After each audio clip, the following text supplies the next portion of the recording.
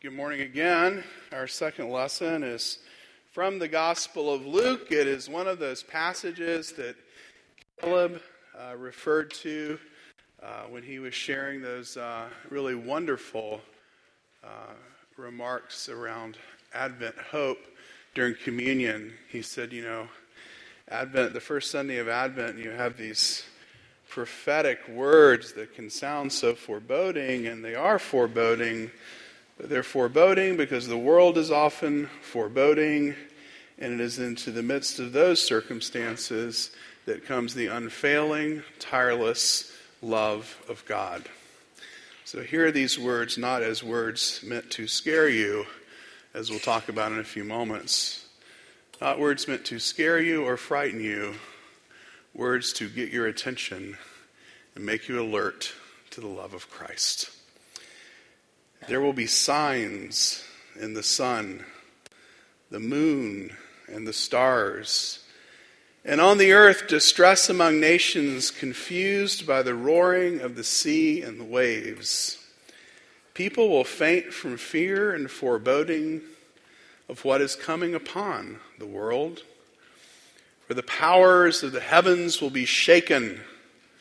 Then they will see the Son of Man coming in a cloud with power and great glory. Now, when these things begin to take place, stand up, raise your heads, because your redemption is drawing near. Then he told them a parable. Look at the fig tree and all the trees. As soon as they sprout leaves, you can see for yourselves and know that summer is already near. So also, when you see these things taking place, you know that the kingdom of God is near. Truly, I tell you, this generation will not pass away until all things have taken place. Heaven and earth will pass away, but my words will not pass away. Be on guard so that your hearts are not weighed down with dissipation and drunkenness and the worries of this life. And that day does not catch you unexpectedly like a trap. For it will come upon all who live on the face of the whole earth. Be alert at all times, praying that you may have the strength to escape all these things that will take place and to stand before the Son of Man. This is the word of the Lord. Thanks be to God. Oh, God, open our ears that we would hear your word as the gospel. We would hear hope is embedded in this passage. Hope that we have already participated in.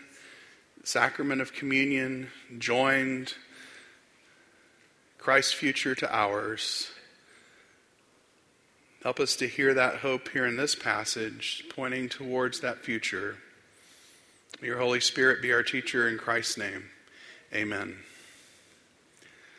Signs in the sun, the moon, and the stars, distress among nations. Son of Man coming in a cloud with great glory. These words of Jesus to his disciples are in the genre of apocalyptic language. That language is highly symbolic, and it's meant to startle us. It's not meant to scare us, as I've already mentioned, as it's sometimes preached. But it is here to startle us. It's here to wake us up. To wake us up to what exactly? Well, to wake us up to the fact that no matter how bad things get for us, no matter how bad things get for our world, Jesus is near.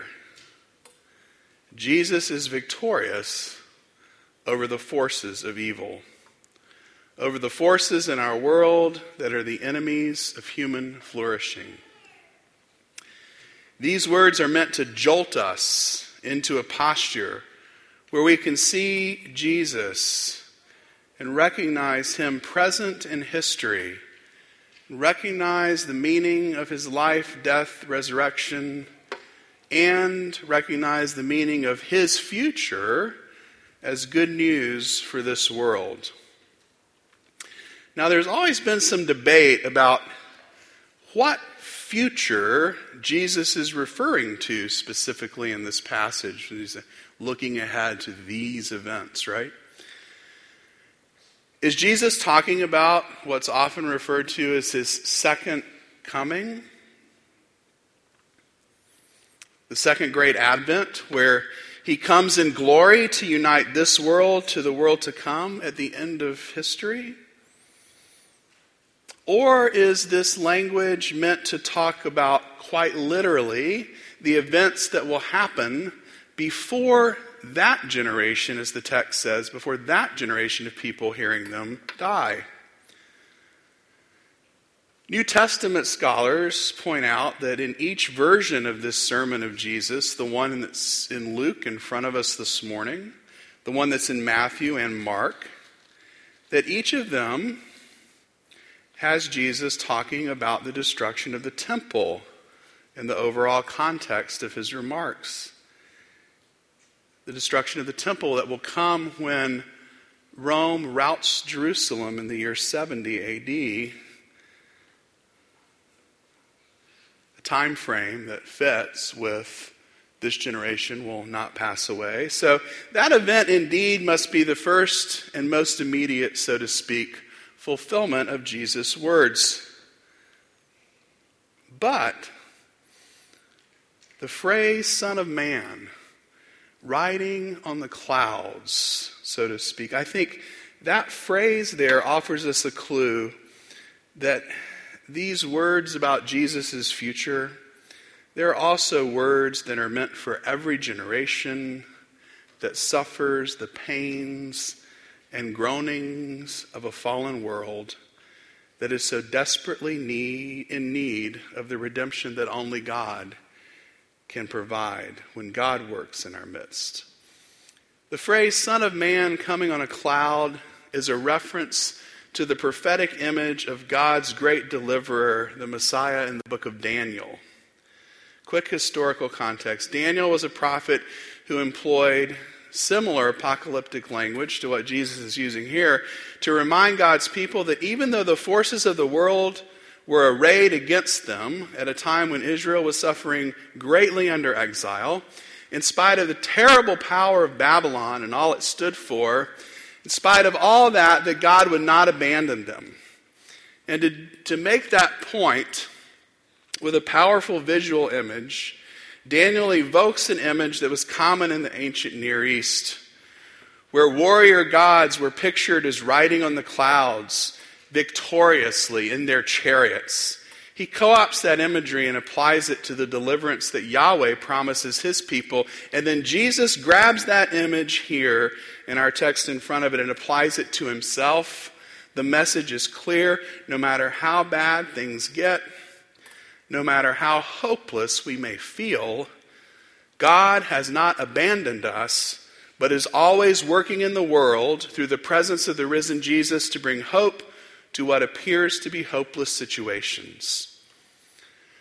When I think of an image like this, my heart and my imagination turns indeed in the direction that Caleb's turned to. We did not collaborate on this, but the theme is so complementary to what I was hoping to talk about this morning. Because when I think about this, my experience with being in touch deeply with the hope that we talk about at Advent, the hope that is not, as Caleb put it, the hope that is not a prisoner of circumstances.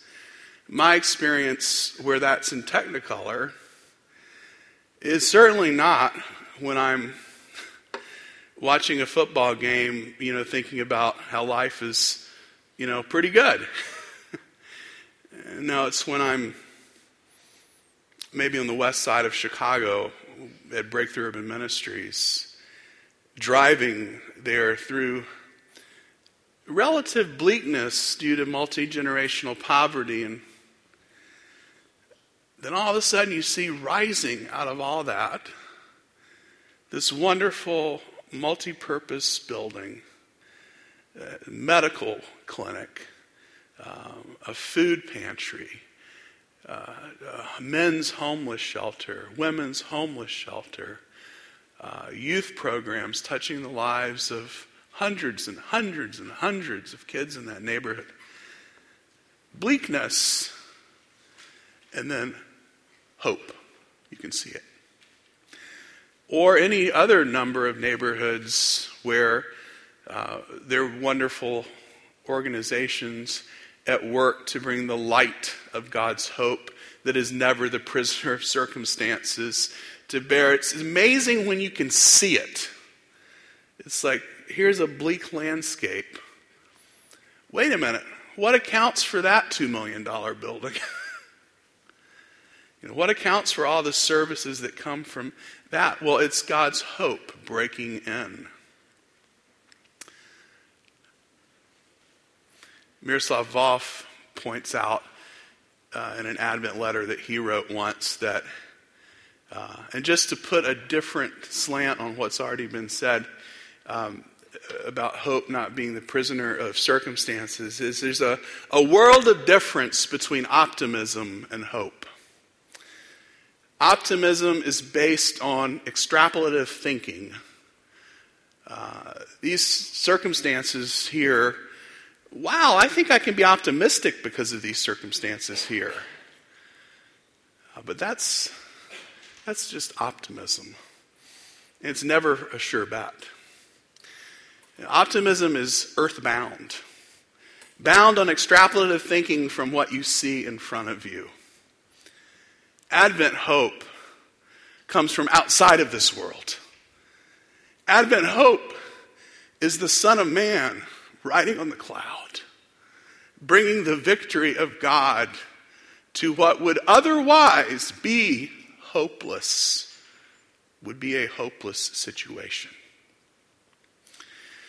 Just like we can talk about seeing the hope of God rising up in East Garfield Park or Uganda or Haiti or wherever you can fill in the blank of your own experiences. That is true for each of us personally too. For whenever we catch a glimpse of some pattern of thinking or acting deep inside of us, some pattern of thinking or acting that diminishes us and often even those around us. I'm talking about patterns that become so much a part of us that they feel ingrained and we feel hopeless about their presence in us.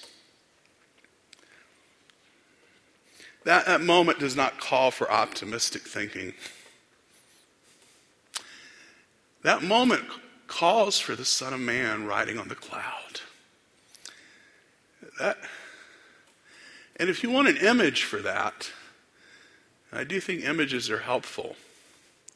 Starry Night, the new image for the Advent season, reminding us of we're waiting expectantly, restlessly for the light of God to come upon us. Buildings are a great image. The work that Caleb referred to in Uganda is a great image. When you're thinking about those patterns of thinking and patterns of being and acting in your life that you feel hopeless for them to go away, here's the image for you. It's this table, communion. The Son of Man riding on a cloud, that's just like saying, now come feast on Christ in your hearts by faith. There is, my sister, my brother, there is no pattern of thinking or acting that is outside the grip of God's love and grace.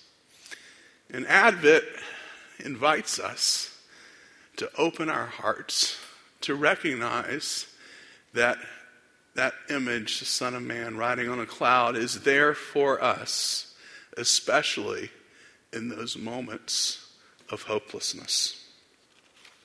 With God, there is never such a thing as a lost cause. Lost causes are only in the imagination, the earthbound imagination of human beings.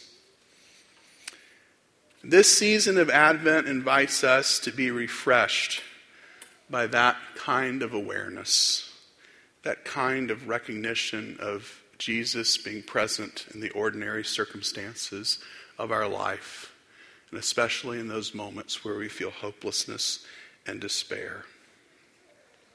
Reminding us that despite the sometimes apparent absence of Jesus' work in our lives, that absence is only and always part of a diminished imagination. That when the Spirit joins our imagination, our sanctified imagination, to the promises of Advent, we will always recognize that Jesus' work in our lives is as close as we need it to be. When we turn our eyes towards the cross and the resurrection, here at this table, in the week that separates the Sundays, that image burned into us, and therein we find our Advent hope. May we together, as Grace Chicago Church, remind each other, slow down. Slow down. Don't be bound by the limits of your imagination. Rely upon the Spirit to awaken your hearts to the nearness of God's love, especially in the midst of circumstances that appear to be hopeless. Let's have a good Advent together by the grace and mercy of God. In the name of the Father, and the Son, and the Holy Spirit. Amen.